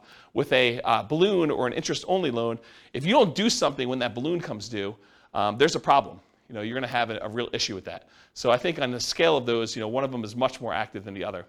And then like buy and hold versus flips or lease options or BRRRR, buy and hold I think is less active. They're both active, but less active than doing a flip or doing a lease option or doing a BRRRR. Okay, any questions on stability? Cool. Scalability. So how scalable is creative financing? At first blush, you may think to yourself, hey, with relatively small amount into the deal, I could do an unlimited number of these. It's infinitely scalable. I'm not limited to do 10 loans. Maybe, right? I think one of the issues with scalability with creative financing is deal flow. Are you able to find enough deals to make this work? Maybe, maybe not, okay? And to a lesser degree, the down payments and reserves you need in order to do these deals. That's going to become a big factor when I run numbers here in a little bit. You're going to see that if we actually reduce the amount we need in reserves, we do a lot more deals. So you can do that. So spending enough time on marketing to find these unusual deals, finding enough quality deals, because not all of them are deals, having down payments, reserves, money for repairs will mean more possible deals. So the more you have access to resources, the more deals you might get that you could possibly do. Otherwise, you may have to wholesale them or abandon them. And so from that perspective, it's harder to scale, slower acquisition speed. But it can be done with relatively small amount of capital that can usually be reused after each deal. It's usually delayed, but you buy a property, 4 years later, the tenant buyer cashes you out, you get all your money back, now you're really flush, you can go do more deals. Certain exit strategies like lease options may help provide some replenishment of cash, option fees from tenant buyers as an example in the short term. So what I mean by that is a lot of times when you buy a property, you put all the money in to acquire the deal, the marketing, the closing costs, your holding costs, your reserves, whatever it is, and then you go out and you find a tenant buyer. When you find your tenant buyer, a lot of times your tenant buyer is going to give you an option fee themselves. They're a tenant buyer, so they're a tenant wanting to lease option the property from you. So they may give you $500, $1,000, $5,000, $10,000, $20,000, $30,000, whatever it is that you negotiate with them in order to have the option to be able to buy the property. And that usually does get applied toward them purchasing it, but it's money you can use right away. Right? So it's money that you can actually get a refund or rebate, and sometimes even more than you used to acquire the deal, but I would think that that would be exceptional, that don't rely on that as a rule. But you might get some money back right away in order to fund your business going forward. Make sense? Okay. Let's see. Since it requires a lot of manual labor, it's typically not considered a scaling wealth building strategy directly. A lot of creative financing and real estate entrepreneurship is a sales job. You got to go out there and you got to sell the seller. You got to put in effort and time and do that. Many will use profits from creative financing and real estate entrepreneurship to then acquire other assets like stocks or bonds or REITs or flips or rental properties or whatever it is to then scale up. So they kind of use this as a growth funding strategy in order to be able to do other things that scale a little bit more easily and allow you to do less active work. Any questions on scalability? Cool. Risk exposure. I think this is going to surprise a lot of folks as well. So overall, I would categorize creative financing as a high risk rating. High risk. Why? Because I think it has all the risks of a lot of other strategies, plus some additional ones you don't have elsewhere. So for example, because we're putting so little in the deal, we have amplified returns. If you're positive and the returns are going well, those are amplified in a positive direction. Those are good. But because they're amplified, if it goes against you, it's amplified negatively. You could put $3,000 into a deal and lose $10,000. Okay, so it's amplified both ways. And that's from putting small down payments into the deals. There's also an increased likelihood of negative cash flow. Whenever you put a small amount down or you take over debt in a property where the original seller had very little down in the deal, you have an increased chance of having negative cash flow on a property. And so we like to refer to these as deferred down payments. If you had put 20% down or 25% down, they would be positive cash flow and you wouldn't have negative cash flow. But since the original owner only put 5% down and a year later they're selling it to you and now you're taking over the debt, maybe they really only have 5% equity. So it's like you put 5% down. So you could have negative cash flow on this. And they may still have PMI and things of that nature. So whenever you have small or no down payments, a lot of times you're going to have negative cash flow. There's also a limited selection of the deals that come across your desk. It's not like you're going out and you're picking the most primo, the best possible property you can buy that has the most amazing cash flow. No, you're putting out marketing and like one person comes forward who's motivated, and that may not be the property that you would have otherwise picked as a positive cash flowing deal. It may not have really good like price to rent economics. It may not be the best rental property, but they're willing to sell it to you creatively. So it may not be a deal that you would otherwise have picked if you had a choice of everything in the MLS. And so for that reason, it may be more negative cash flow. Okay? It can be slightly worse financing or interest rates than what you could get today, depending on where the market is. I mean, imagine for a minute, we were at reverse market where we didn't have all these really low interest rates. We had really high interest rates and all this stuff from 2, 3, or 4, or 5 years ago. And those are where most of your motivated sellers are coming from. And now interest rates are at 2 or 3 or 4%. But those other ones were at 5 or 6 or 7. Well, they could be worse deals than what you could get today if you went out there. We don't happen to be in that situation. And right now, I think we're in sort of like a golden period or the very beginning of a golden period where interest rates are much, much higher. And all the rates from the last few years are all amazing. They're all great loans to take over, right? But it could be the other way around, depending on when you're listening to this or kind of when you're doing the market. Marketing money. So the marketing to buy and the marketing to sell, I mean, that's a risk. You're putting that money out there. Sometimes it's not effective. Sometimes your marketing message is not resonating with the marketplace. And you might put out money and not get responses. You may put out labor and not get responses. Often less money risk compared to traditional buy and hold, so less risky in that regard. So you may go out there and spend 1% of the purchase price, just as an example. Let's say you put out $4,000 in marketing in order to try to acquire a deal. You're like, $4,000 in marketing, that seems really, really high. Well, you might pay a point in order to originate a loan, which would be like 1% of the loan amount. So that may be $4,000 by itself. And that's just one of the expenses. So to think you're going to spend $4,000 on marketing and not have to pay some of the costs in order to acquire this property, like acquire a property another way, like traditional buy and hold, where you have to do a loan origination fee and some points and some closing costs, which you have some closing costs as well, but maybe closing costs for the loan. All these other expenses, $4,000 might be a little bit cheaper is what I'm trying to point out to you. Okay? You might have possible rehab risk. You didn't know that there was mold or that they were smoking meth. It could be a surprise. So you have some of the rehab risks possibly in there too. You have interest rate risk while you're creatively financing. So before you can sell the property to your tenant buyer and get out, or before you can go refinance yourself because you want to keep the property, you don't want to sell it anymore, interest rates may rise during that time. So you have some interest rate risk while you're doing that. Prices can decline during ownership. You bought a property at a 5% discount and property values went down, since you acquired it. That's a risk you have. And rents could go down. You have a potential for rents going down as well while you own the property. So I think you have those risks. I mean, these are not unique risks to this strategy, but they are risks of this strategy. And I think you have some that are unique to this, which I'll get to here.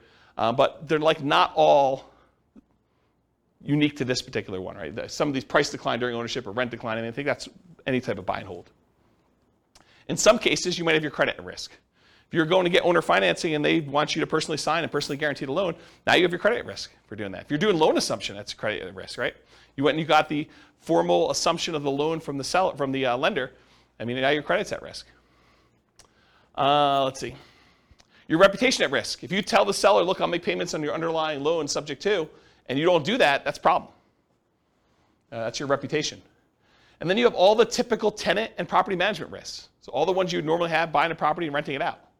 And then you have the risk of loans being called due, which I think is relatively unique to this. If you're buying a property subject to, they could call the loan due. And you got to figure out what you're going to do if that happens. Any questions on risk exposure? I have a question. Yeah. It may not be exactly related to this, but would be kind of, so are assumable loans a thing anymore still? My parents did this in the 80s. So like, I just feel like now there's an opportunity of people who had 2% or 3% loans coming in and being able to assume that loan. So the question is, are there assumable loans right now? Yeah. FHA loans are assumable. FHA, but only certain types of loans? Is that basically what it is? Yeah. Yeah. I mean, and they're qualifying assumable, so you need to qualify. Right. Okay. And so you'll take over. What's gone is non-qualifying assumable loans, where anyone can come in and just sign something. Like in the 80s when interest rates were so crazy, I asked my parents how they ever bought a house. It was because they assumed most of the loan and only, but they said that $16,000 was taxed. The interest was like 23% when they bought that house. Yeah. Yeah. Actually, I had a buddy, he got one of his buyers to assume a VA loan with like a 2.3% interest rate. Yep. This was just a couple weeks ago. So, Did he have VA benefits? yeah. Yeah. So like the guy had VA benefits and the loan was a VA loan. Yep. So he was able, that's why he was able to assume the VA So loan. it's just certain types of loans then. Okay. Yeah. I just was never, I never even heard of that. Yep. So, cool. Yep. They're qualifying assumable, so you need to qualify. And a lot of times you need to pay a fee. So the bank's going to ask you to do a paperwork fee in order to do that, whatever that is. Any other questions? I have a question. Yeah. It seems unlikely in this environment because of high prices Yeah. that there'd be good subject to candidates. Is What do that you mean? true? Well, So the because question they for the don't have microphone. Equity in their house, so it'd be kind of crazy for them to walk away. Well, I guess if they lost their job and they have no money, they can still keep their credit. Yeah, so Scott's question is, in an environment like this, where we've seen massive amounts of appreciation, and people probably have a lot of equity in their property, for someone to be able to just allow you to take over their loan subject to seems unlikely. And that's not quite true, because what they may say is, look, if you give me the $30,000 in equity I have, you could take over my loan. And so you might be able to take over more things if you have some money to put down and be able to acquire that. And it may still make sense for you to do that. You could think to yourself, look, do I want to go and put 20% down to buy another property today and get 6%? Or do I want to do, $30,000 and be able to take over 3.25? And you may still want to do that. So yes, there are still options to do it. I do agree with you, though, that the more equity they have, the more creative you need to get in structuring that. The chance of them saying, hey, I'll walk away and give you, and I'm using that in quotes, 20% of my equity just because that's my loan balance, unlikely, right? I think you can, in some cases, capture some equity. They're willing to trade some of their equity for the solution to their problem. But 20%, maybe, probably not though, right? I think you're more likely to be able to negotiate something where you're buying at a discount. Like, I'll give you an example. I'm going to get to this here in a second, but imagine for a minute that you go in there and you offer somebody to be able to take over their loan, start making payments on their loan at a 6% discount. Well, if they were going to go sell their property with a real estate agent, they'd be walking away from 6% sales transaction costs, right? So it seems pretty easy for them to say, well, if I don't do a deal with you and I go list it with a real estate agent, I'm going to net 94%. And with you, I'm netting 94%. And it's going to be done tomorrow. They may prefer to do that, right? So so what's the difference between 94% and 93%? Not much, right? Especially since the value is not exact. What's the difference between 93 and 92? Yeah, and especially if they need work on the property. And or maybe they don't know the value of what it is right now. Maybe they think it's a little bit lower, a little bit higher. I mean, it's hard to say. And you have unrealistic sellers who think that their property is worth, $50,000 more than the one that sold across the street, who has, backs to a park and has all sorts of crazy stuff, and theirs doesn't. And they think that theirs is worth that. But then there's sellers that are like, I don't think my house is worth quite that much. And the inefficient real estate market is part of what allows us to do some of this stuff. Okay. Yeah. So now, I know I'm not at all well-versed in legal things. Yeah. And Neither am I. I'm not an attorney. I know you would talk to an attorney and you try to have this written up really well, but one of the things that I feel like keeps running in my mind is like, Yeah. what if the seller dies and you're the person buying the creative financing? It should be written in some way, but I just feel like sometimes things get weird. Yeah. When people die. This seems like an additional risk of like, you're not going through an institution, your loan isn't held by some bank where it doesn't really matter who the person is. You now have this like individual entity that Rachel, their family comes involved, and then there's probate. Yeah, Rachel, I'm pretty paranoid too, and I come up with all sorts of like weird situations that happen. But honestly, that is one I don't actually have a problem with, because my understanding, and I had a client of mine die while they were selling a house with me, and what happens is the paperwork is written such that the obligations they had get passed on to their heirs.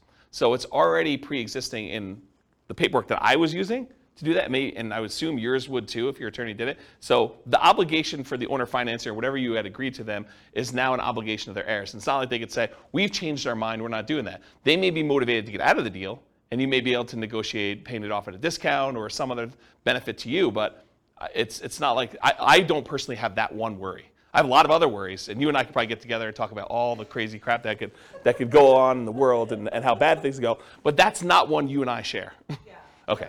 That's great. I will Okay. let that go that I could legally have Yeah. people, like, Yeah, make yeah. sure that's not a problem. Yeah, I wouldn't worry about that one. Well, you hear like in probate, it's like this person has a car, you inherit a car and you can't sell it for 6 months because they didn't have a will, and it gets confusing. Yeah, Rachel's talking about some weird probate situation with selling car stuff. I don't know anything about that one, but I don't have that worry. But this is like the list you make for your attorney, right? The questions you come up with, you like list all the ones you have, and then when he gives you an answer, you're like, oh, well, that opens up like 94 other questions I got for you, Mr. Attorney, Mrs. Attorney. Let me go down that list, and you just have that list, right? And I think you go down there and you feel comfortable. And I don't think there are many things in this world that are like risk-free. Right? You decide like where you want to live on the risk continuum. Do you want to be in a spot where you're okay with being loosey-goosey with your paperwork and not consulting an attorney with every question? Or are you like, hey, look, I got a lot to lose.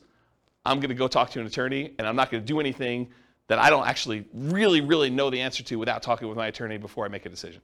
So I think there's kind of a spectrum of things in that nature. And honestly, attorneys have different opinions on stuff. Right? If you experience this, where you go talk to one attorney and they tell you, black and white, it's this. And then you go talk to another attorney, they're like, well, not really. It's that most of the time, but it can be this or this or this. And so I think that happens too. All right, any other questions? Just a comment on the marketing money. Yeah. The risk is higher in different markets too. Like here in Colorado, I've spent a lot of money just to get a seller on the phone that said, like, you're the 30th person that said they want to buy my house.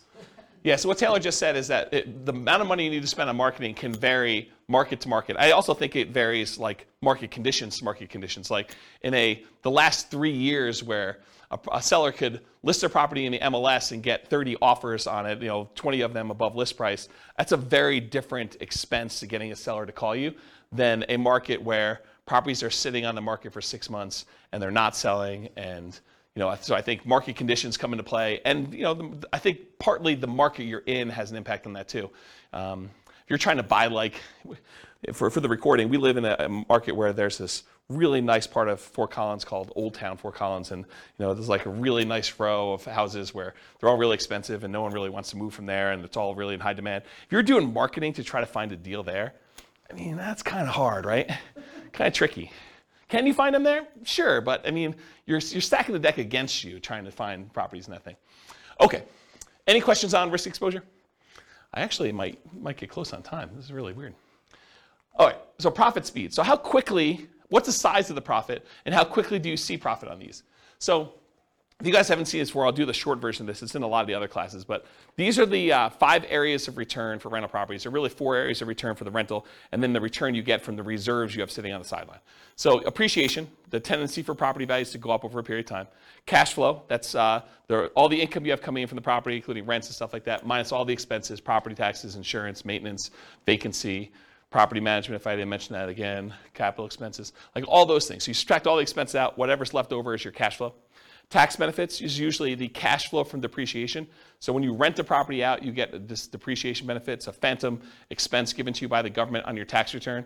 That means you pay less in income tax. And so whatever the amount you have to pay less in income tax is what we consider cash flow from depreciation for owning this property. And then how much you pay down on the loan. That's debt pay down. So those 4 areas of return, plus the area you get for the return you're getting on your reserves, gives you a total amount that you're earning. So what's the typical size you might see on this? Well, when you buy a property creatively, a lot of times you're buying it at a small discount or a big discount, depending on what you can negotiate. And so sometimes you'll get this forced depreciation. The amount you bought in year 1 that you got as a discount, plus in addition to that, whatever the appreciation is while you own the property. So if property values are going up, whatever it is, 3% a year, and you own it for 4 years, it's 3% the first year, 3% compounded the second year, 3% compounded the third year, 3% compounded the fourth year. It's 12% plus, because you have some compounding in there over that period of time. Plus, if you bought it at a 5% discount, you're talking about 17% or so amounts you made on this property over those 4 years. Then you had whatever cash flow you did. In a lot of cases, since you're buying these properties creatively, and a lot of times they have high loan-to-value loans on them, and they may not be ideal rental properties to begin with, sometimes your cash flow will be negative. Your tax benefits are usually going to be positive, and they usually offset some of your cash flow. And then debt pay down, depending on the price of the property and the interest rate. The lower the interest rate, the more you pay down in debt, just in general, for the same amount of property there. So you combine all those together, you're talking about relatively big sums when you're doing it. It's not all up front though, right? So as far as when this happens, a lot of times you'll get an option fee from your tenant buyer. When the tenant buyer comes to you and they're like, okay, I would like to rent your property and I'd like the option to be able to buy it from you from a year or 2 or 3 or 4 down the road. A lot of times they'll give you an option fee up front. So whatever you negotiate could be $1,000, $5,000, $10,000, $20,000, whatever you negotiate with them in order to get, but you get a kind of a pop there at the beginning for that. And then you get ongoing cash flow from the rent on the property. Sometimes that's negative, sometimes it's not. And then you're going to get the big pop at the end when they cash you out or you sell the property. And so that's when usually the majority of the money comes in from doing these creative financing. Let me make sure I covered everything I wanted to. Yeah, so rents and option fees or security deposits are typically paid in advance. I think I talked about that.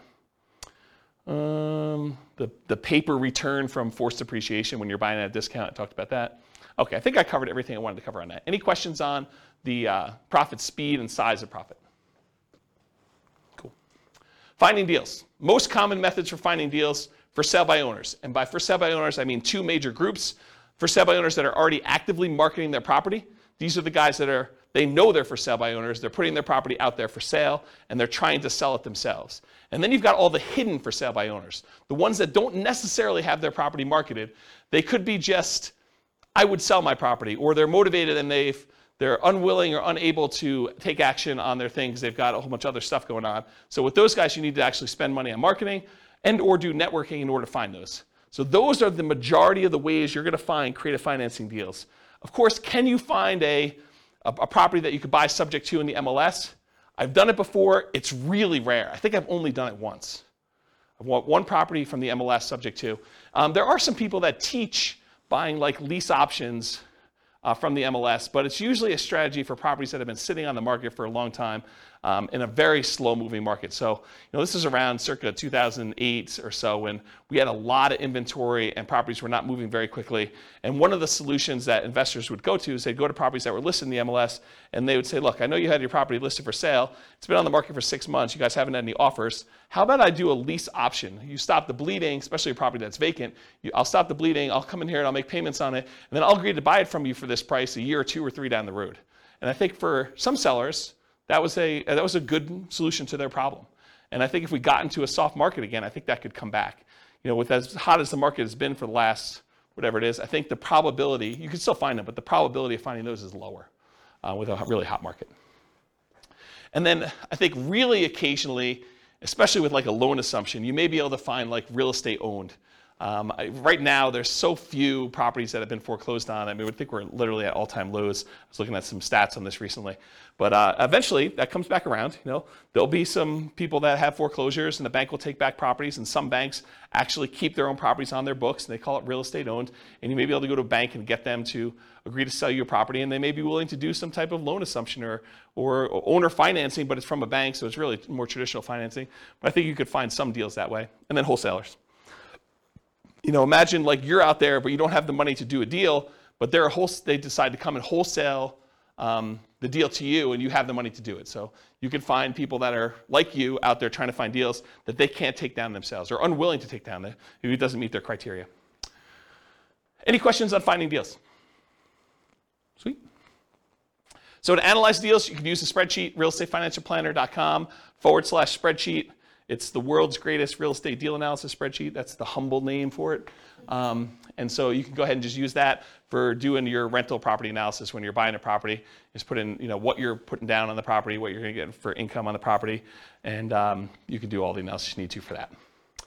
Any questions on analyzing deals?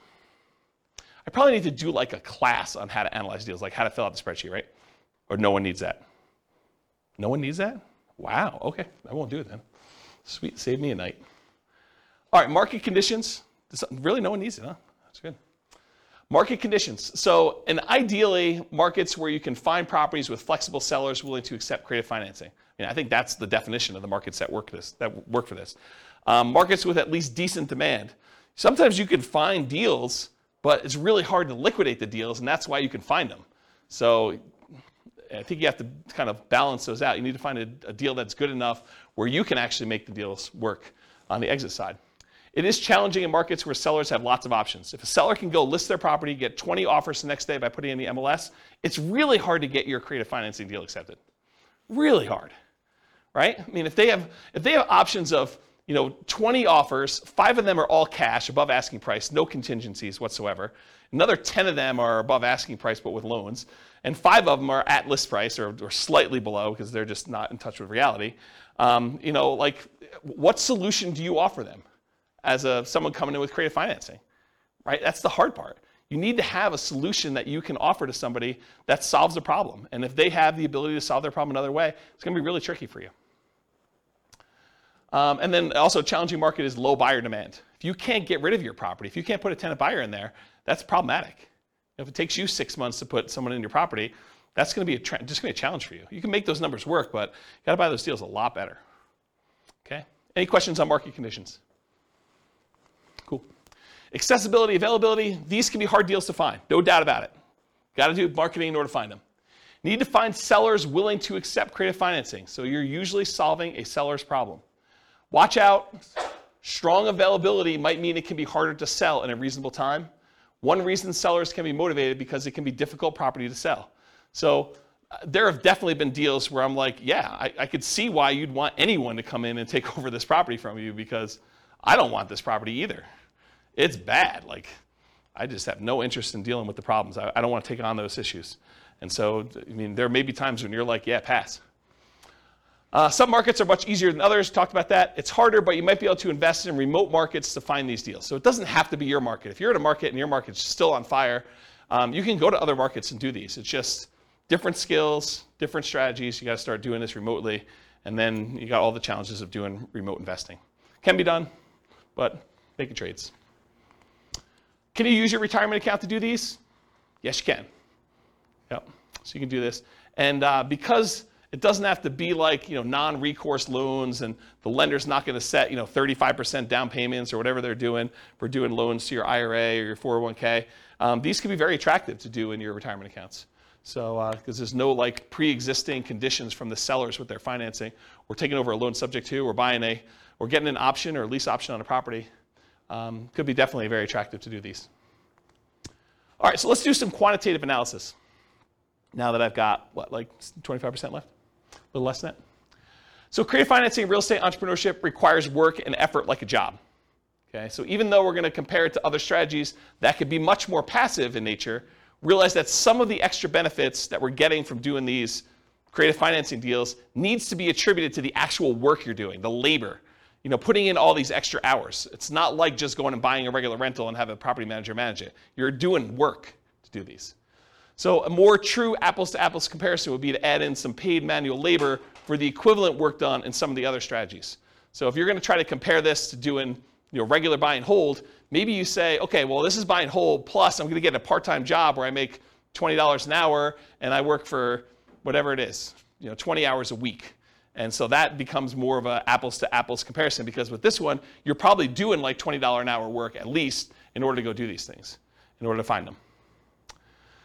So how well does creative financing perform toward achieving financial independence? Well, let's define what financial independence is so that you guys understand how I'm classifying and calculating this.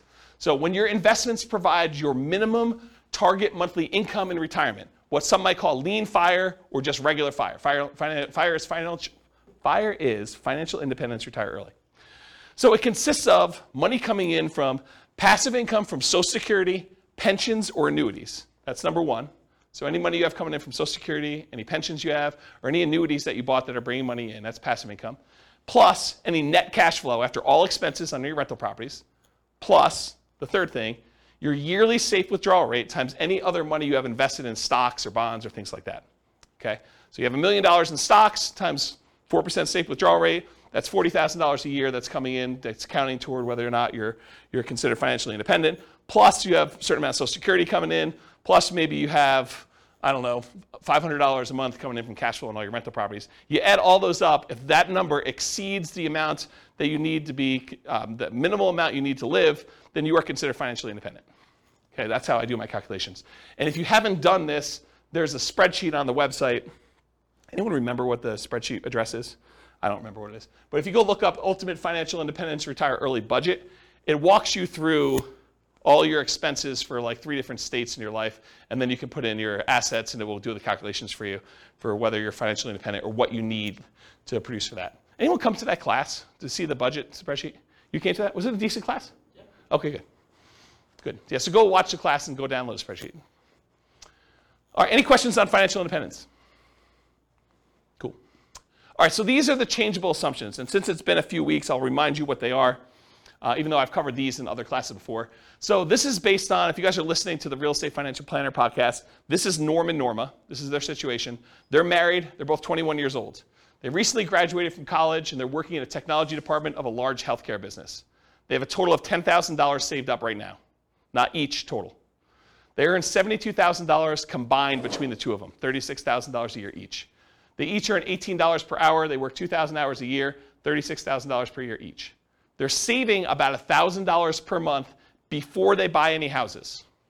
So their savings rate is $1,000 out of the $6,000 a month that they're earning. They're obsessed about achieving financial independence so they can retire early. They want to find the best path to financial independence together.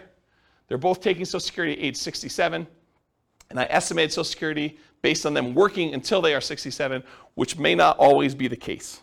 So realize that that's not conservative, right? That's a little bit higher than that. But if they achieve financial independence before they turn 67, it doesn't really matter because that Social Security is just kind of a bonus at that point. Okay, so these are their assumptions. What we've done over the last X number of classes is we've gone through a bunch of different strategies. We did a whole class on them doing buy and hold and how that looks for them achieving financial independence. We did one on them house hacking. We did one on them doing nomad. We did one on them doing fix and flips. Tonight we're doing creative financing. We're going to find out how them doing creative financing impacts their ability to achieve financial independence. So these are also, oh, and by the way, these are all assumptions that if you want to copy the scenario to your own account, you can copy them and then change the assumptions. So if you don't like anything I just said there, you're like, I wish James used $80,000 a year, or I wish James didn't have them saving $1,000 a month. I wish James did this. You can copy into your account, make any modification you want to, and then rerun it. We're modeling this for 60 years. We assume their effective income tax rate is 17.85%. That's based on $72,000 a year. 3% inflation rate, it's really funny. It's like 9% this month, right? But 3%, I think, over a long period of time is a reasonable assumption, even though we're in this really crazy high environment right now. That's what 3% is, like a real data-based number. Like, go look back over historical data over a very long period of time. It's like 3. Mortgage interest rates, I'll show you those on the next slide, but they're on your handout too. If you didn't get a mortgage handout sheet, did you get a mortgage handout sheet? Can I have yours? You guys have your own copies, right? Yep. You guys got them too, right? Everyone got a mortgage sheet? Well, We'll talk about those in the next slide, but those are the interest rates I used. Then a 4% yearly safe withdrawal rate. We're saying they need $5,000 a month for their target monthly income in retirement in today's dollars. So that does increase with inflation over time, but it's really like $5,000 in today's dollars. And their ideal lifestyle, if they can get there, is $10,000 a month. I'm not going to use that in the presentation, but that is a true statement. Okay. This is the mortgage rate handout sheet. In the middle section, it shows you all the different interest rates for the different loans for owner-occupant and for investment properties and stuff. So those are the assumptions I've used on the different classes. Today's class, I think we're using 5%, which is sort of like a between the investor loan and the owner-occupant rates that are even on there. Because we're assuming we're coming out of like a really good interest rate environment. I didn't want to handicap them too much, but I didn't want to use like 2.5 or whatever it is, because I didn't want it to be too good. Okay, so really young eyes, whoever can read this. What's line 3, Rachel? Okay, so here we go. $375,000 property value, and that's the purchase price, although they're going to be buying at a discount, which I'll talk about here in a second, and it goes up at a rate of 3% per year. So I'm assuming appreciation rate is 3%. I'm being really, really modest in my opinion. I think that's conservative. Anything better than that helps them while they own the properties. It hurts them a little bit when they're buying more expensive properties in the future, but it helps them for the ones they own. They're taking over debt, so we're assuming they're doing some like a subject to or wrap financing or something like that. And I've set the default that says they're getting a 6% discount from the after repaired value. So this is that argument I made earlier. Look, you're going in there and saying, look, you're going to go and the alternative is for you to list a property with a real estate agent. You're probably walking away, although real estate agents are completely negotiable. You can use whatever numbers you negotiate with your real estate agent. But I think 6% is a very common one that people have used in the past. So what we're saying is, we're going to buy the property at a 6% discount. Like what they would net if they walked away from a real estate agent is some way of looking at that. 4% of purchase price in the cost of acquisition, and we list this as closing costs. And where I got 4% from was 2% for down payment. So we're going to give the seller 2% to have them walk away, essentially, which really means that they're not getting 6% discount. They're really getting more like a 4% discount, right? Because we're going to give them about 2%, although it's 2% of the purchase price and 6% discount from ARV, but it's close. So 2% for down payment. We're going to need to give the seller some money. 1% in marketing costs, so 1% of the property value, our purchase price, is what we're going to use in order to spend on marketing, postcards, letters, bandit signs, whatever we're going to do in order to find deals. But we're assuming that that's a cost to doing the deal. And then 1% in the actual closing costs, going to get title work done, closing services, notary, legal fees, whatever it is there. So I just put that in there as kind of like a placeholder. So I use 4% for our transaction costs to do that. Seller's not giving us any concessions. They're motivated. We require 6 months of reserves of personal expenses, this property's expenses, and each of the other properties that you've already bought. And so I want to talk about this for a minute because it's kind of important. I use 6 months reserves because I think it's prudent for you to have these reserves, right? I think you acquiring rental properties and not having your personal reserves and you not having reserves for the other rentals you have or you having reserves for the one you're about to buy, I think is kind of silly. But I did run some variables. I ran some variations on these. But really, I said to start with, we're going to say you need 6 months of reserves of personal, 6 months of reserves of all the previous properties you bought, and 6 months of reserves of any properties you're buying in the future. I think that's prudent to have moving forward. And so you need to have all those reserves in order to be able to buy the next property. No debt to income limitations because you're basically taking over debt. So you don't go to the bank and qualify, so there's no DTI calculation that's going to limit you purchasing things, which did exist in other scenarios we ran, right? Buy and hold, nomad, house hacking. We looked at your DTI to make sure that you could qualify. In this case, we don't, right? We're not doing DTI because you're not qualifying for the loans. We're not doing loan assumption in this example. You're getting 1.5% of your purchase price back as a rebate from the tenant buyer when buying. So after you buy the property, I'm assuming that your tenant buyer is going to come up with at least 1.5% down. In this case, it is 1.5%, but I think that's a fair number to use. It's going to be about $6,000, something like that, right? This gets applied to a credit when they buy it from you in 4 years. Now, the way that we model this is not great for how we give the credit back, but I did include it in a really rough sort of way, but it's not perfect. I just wanted to warn you about that. We're using a 5% interest rate that you're taking over on the loan and that you are paying PMI. They do have PMI on their loan. They didn't put that much down, so they got private mortgage insurance. We're using a 360-month loan, 30 years.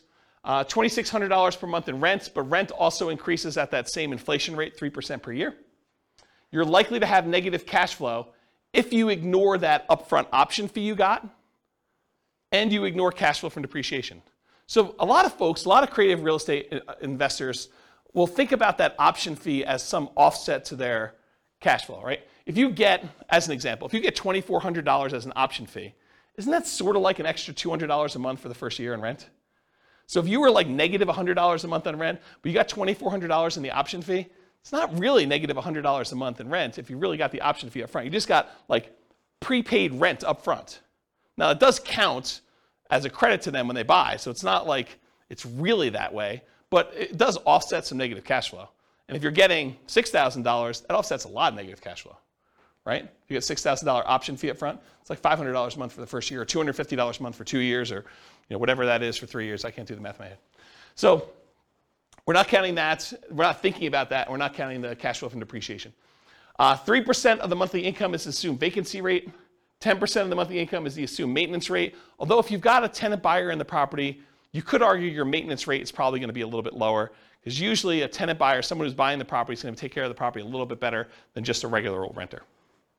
And you could negotiate that they're responsible for the first X in maintenance on the property too. That's another way to structure this. I'm not going to talk about how we calculate taxes and insurance, but we are calculating, it's on there. And then I'm not going to go into details about how we calculate the depreciation benefit, just for the sake of time, but I do have that in there as well. Let me get a drink because I'm losing my voice. You guys hear my voice, or is it just like in my head? You hear it? Sometimes it's hard to tell if it's just in my head or not. Because you listen to yourself on recording every once in a while, and you're like, do I really sound like that? I guess I do. So buy up to 15 properties. Oh yeah. So basically I'm saying they can have up to 15 properties that they've acquired at any given time. I cap them at 15 because in some of these cases they're able to buy like an infinite number, right? Like they eventually get to the point where some of the deals start popping, they've got a lot of money in their bank accounts, and really they could go spend an unlimited amount of money in order to do any number of deals that they want. And I wanted to set a reasonable limit. I thought 15 sounded about right. Do you guys think 15 sounds right? Is it too low or too high? 15 right or no? Okay, 15 sounds good. I do run some variations there, how long you're actively buying for. Oh, I only buy properties for 10 years.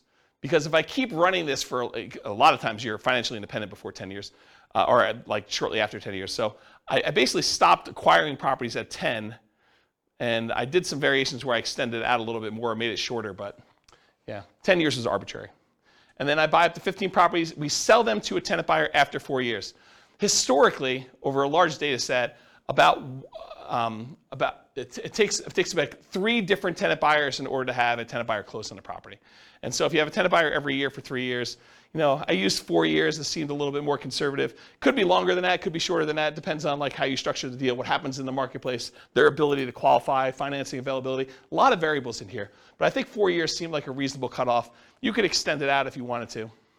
And I didn't count extra option fees you had, right? Like you put a tenant buyer in there, they could live in the property for a year and then decide not to buy. They don't get married, they get divorced, they no longer need the property, they're transferred out of the area for work, whatever the reason is. But there are times when that tenant buyer is like, I'm leaving, and they just leave their option fee, and now you got to go find another tenant buyer, and you get to collect another option fee by doing that.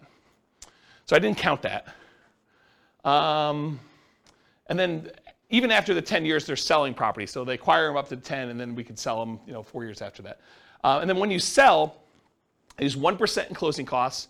Usually you're going to negotiate to have the tenant buyer pay all the closing costs, but this is sort of part of that offset to give them that 1.5% credit back. So I sort of finagled it that way. That's where that came from. You're not paying any real estate commissions because you've got the tenant buyer you've already found, and the tenant buyer is buying directly from you, so there's no real estate commissions on the sale. There's a 25% depreciation recapture tax. So all that depreciation benefit you got, you're paying 25% tax on that number in order to do that. And that's conservatively high. It's really whatever your tax rate is with a max of 25. And then you're paying 15% long-term capital gains on whatever gains you had when you do that. And I do all those calculations to do it. Any questions on my assumptions, all of which you can change? After 10 years, if they sell all their houses, what do they do with their money? So after 10 years, when they sell all their houses, they are invested in stocks and they're using their safe withdrawal rate. I did not do any modeling where they mixed strategies.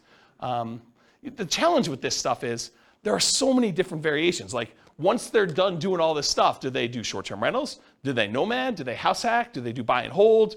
Do they do hard money loan lending? Do they, what are they doing after this, right? And so, I mean, I could sit here and teach classes for weeks just with, oh, now they're going to do this. And you're like, okay, I'm not coming to that class. I came to the last one where they did something really, really similar, right? So this is sort of like, pick one and stick with it.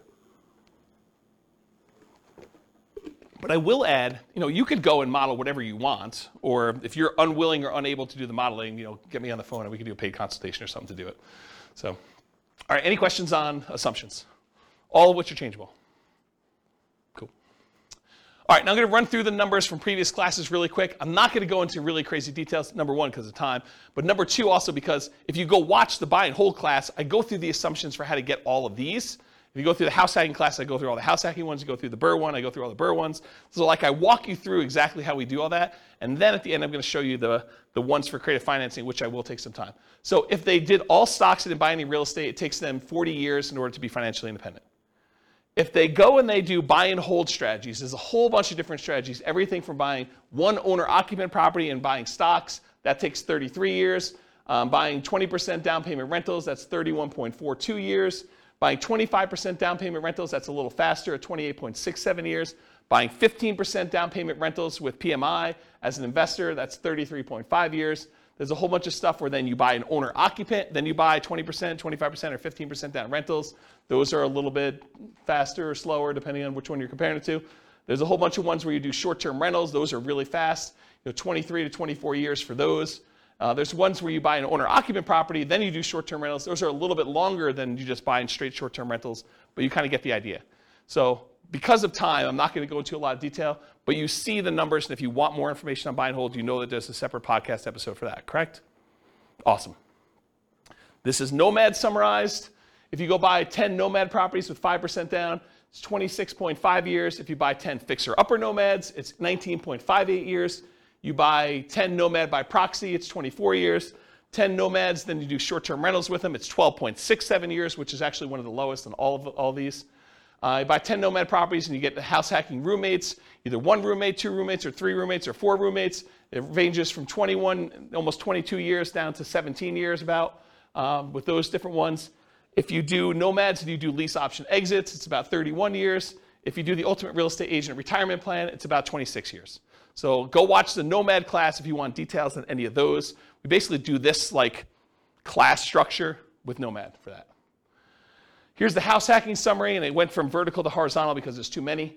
And so it shows you all the different house hacking ones. I'm not going to go, but basically it's like how many different roommates you have and how many different properties you buy. So there's a whole bunch of variations on that, but here's the house hacking ones. Then I did Burr. There's 3 different Burr ones.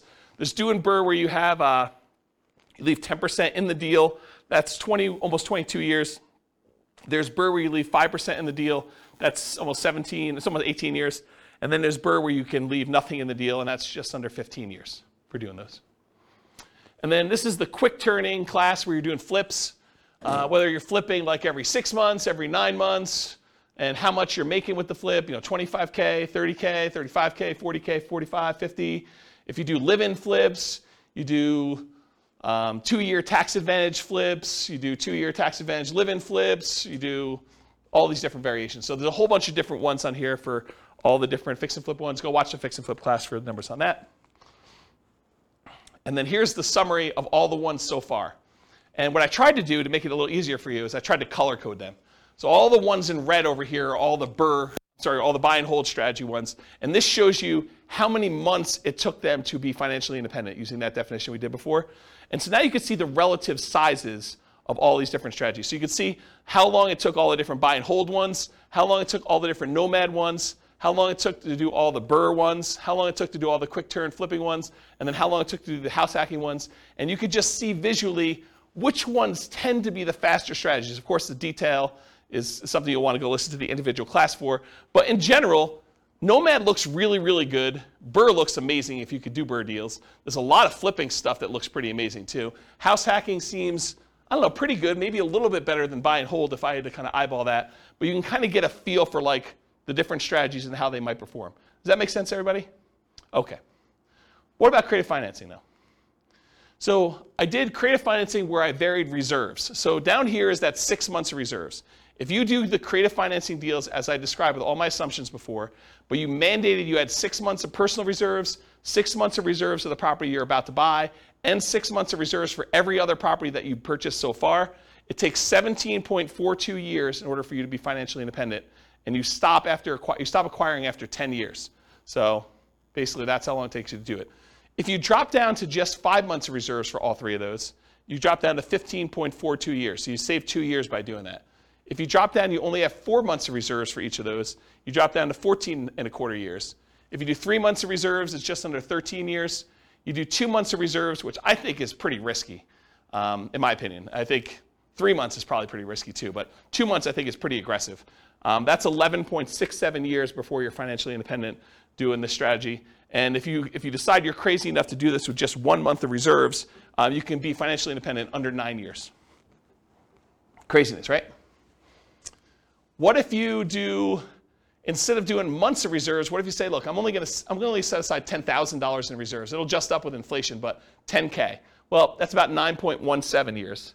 If you do just 10,000 in reserves. If you do 20,000 in reserves, 9.92 years. 30,000 in reserves, 12.67 years. $40,000 in reserves, 13 years. And $50,000 in reserves, 13.75 years. So you can kind of compare those. And then the ones below it are all the 1 month, 2 month, 3 month, 4 month, 5 month, 6 months of reserves instead. Okay, any questions on those? All right, last one I think. Nope, sorry, two of them, two more. So this is how big of a discount you got. So we've been doing this one so far, which was 6 months of reserves and getting that 6% discount, right? Like basically what a real estate commission might look like. Real estate commissions are whatever people negotiate, but 6% looks pretty familiar. But 17.42 years, that's the 6 month one. What if you're able to get a little bit bigger discount, like 8%? That's 13.67 years. What happens if you're able to get 10% of discount? That's 11.92 years. What happens if you're able to get a 12% discount when you buy them? That's 10.67 years. So getting a discount does matter, in doing this. What about by buying period? What if you said, I'm only going to do this for 5 years? Well, it takes you 35 years in order to become financially independent. If you only do it for 5 years, then you just let your money grow in the stock market. And remember, they're saving about $1,000 a month. Okay? What if you do it for the 10 years I said? That's at 17.42 that we covered already. And then if you decide to do this for a little bit longer, 15 years, you're financially independent after 12.67 years. So a little bit faster if you decide to do it longer. So I just wanted to show you that. Okay, so this is the same thing I showed you before. Now I just slid in this whole red section here for all the creative financing so that you can get a visual of like how effective these are compared to these other strategies. And it's super effective, right? I mean, I think the creative financing ones, and I did all the variations that we just covered, it's pretty fast compared to almost everything else we've done. It becomes one of the fastest strategies depending on like what you do and your assumptions about it for doing that. Is that surprising to anybody? A little bit? It's a lot of work though, right? It's not like doing Nomad. You just buy a property every year and you live there. This one's like you're out there hustling and buying properties and doing things and putting tenant buyers in there and negotiating and structuring all that. Any final questions on this? Is that helpful? It's like this slide, especially with the colors. I took a lot of time to write the color thing for you guys. I had to write special code for that. Like it was non-trivial. We good? Okay. So in conclusion, the assumptions for this modeling matters a lot. You're doing different price properties, you're doing different rents coming in, you do different discounts, you're doing it for a longer period of time, they're saving more or less, because they don't even get enough money to buy their first creative deal until they come up with 6 months of reserves, which isn't instantly. They only had $10,000 saved up front. So it took them a while just to get to the point where they have enough in reserves and money for marketing and closing costs and everything else before they can even buy their first property. So if you change any of those assumptions, this changes everything. That's why the assumptions matter so much. So if you change reserves or market conditions, the appreciation rate, rent appreciation rate, the price, interest rate, rent, vacancy rate, maintenance, property management, tax, insurance, all those things are going to have an impact on those numbers.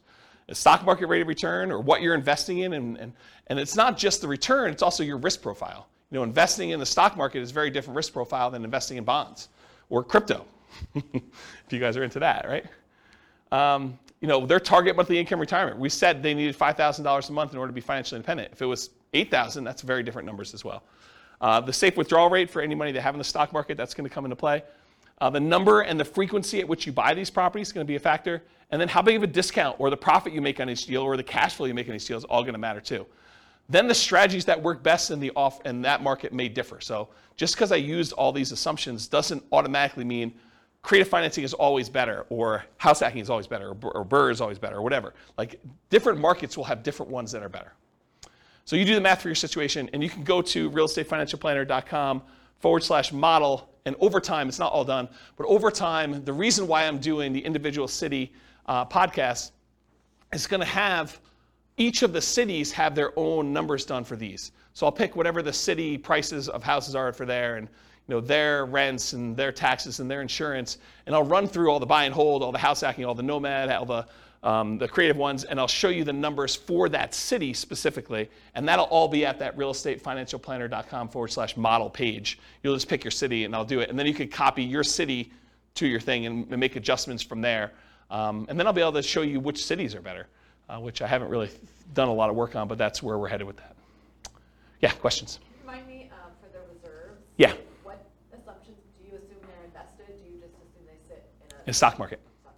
Yeah, so instead of modeling and saying, okay, they're 10% in cash and 90% in the stock market, I said, look, we're just going to simplify this down, and all of it's at 8% in the stock market. Okay, I thought that was it. I just Yeah. there was Yeah. a separation between that and like other investments. Yeah, we can model it differently. It's just a pain in the butt. And for the level of detail we're doing, I mean, there's so many things that are variable in this stuff that we're just not making variable at. I just remember you talking about reserves the same way before, so that's why I was. That's the benefit of me teaching the same class 10 times, is that I say something different one time, and you're like, oh, I didn't realize he was talking about it that way. Yeah. Okay, any questions? Because that's all I got, and I am like at time, and COVID voice and everything. Is that helpful? Like a crazy creative financing class? Not probably what you were expecting coming in, right? You thought I was going to teach you how to do creative financing, which I may still do another class, but this is sort of like, hey, now you know more about creative financing and the risk and scalability and how it performs, and I think this was the class that most people didn't know they wanted but do need. So at least that's my take on it. You tell me if I'm wrong. Helpful? Yeah. Okay, good. You're very welcome. Any final questions before I stop recording? Awesome. Well, thank you all for coming. I do appreciate it. I will see you all next week for partnerships. With home prices up, mortgage interest rates up, and rents up, but not quite enough to counteract the higher prices and interest rates, cash flow on rental properties in McKinney is harder than ever. Book a call with the Real Estate Financial Planner to apply our proprietary 88 strategies to improve cash flow on your rentals. See the show notes for a link to schedule your call and improve your cash flow today. If you're a real estate agent, lender, or professional in McKinney that wants to help our real estate investor listeners, consider reaching out to learn about collaboration opportunities with this podcast. We'd love to add more value to our listeners by having you assist our investors buy, sell, and finance their real estate investments. See the show notes to schedule a call to discuss collaboration opportunities.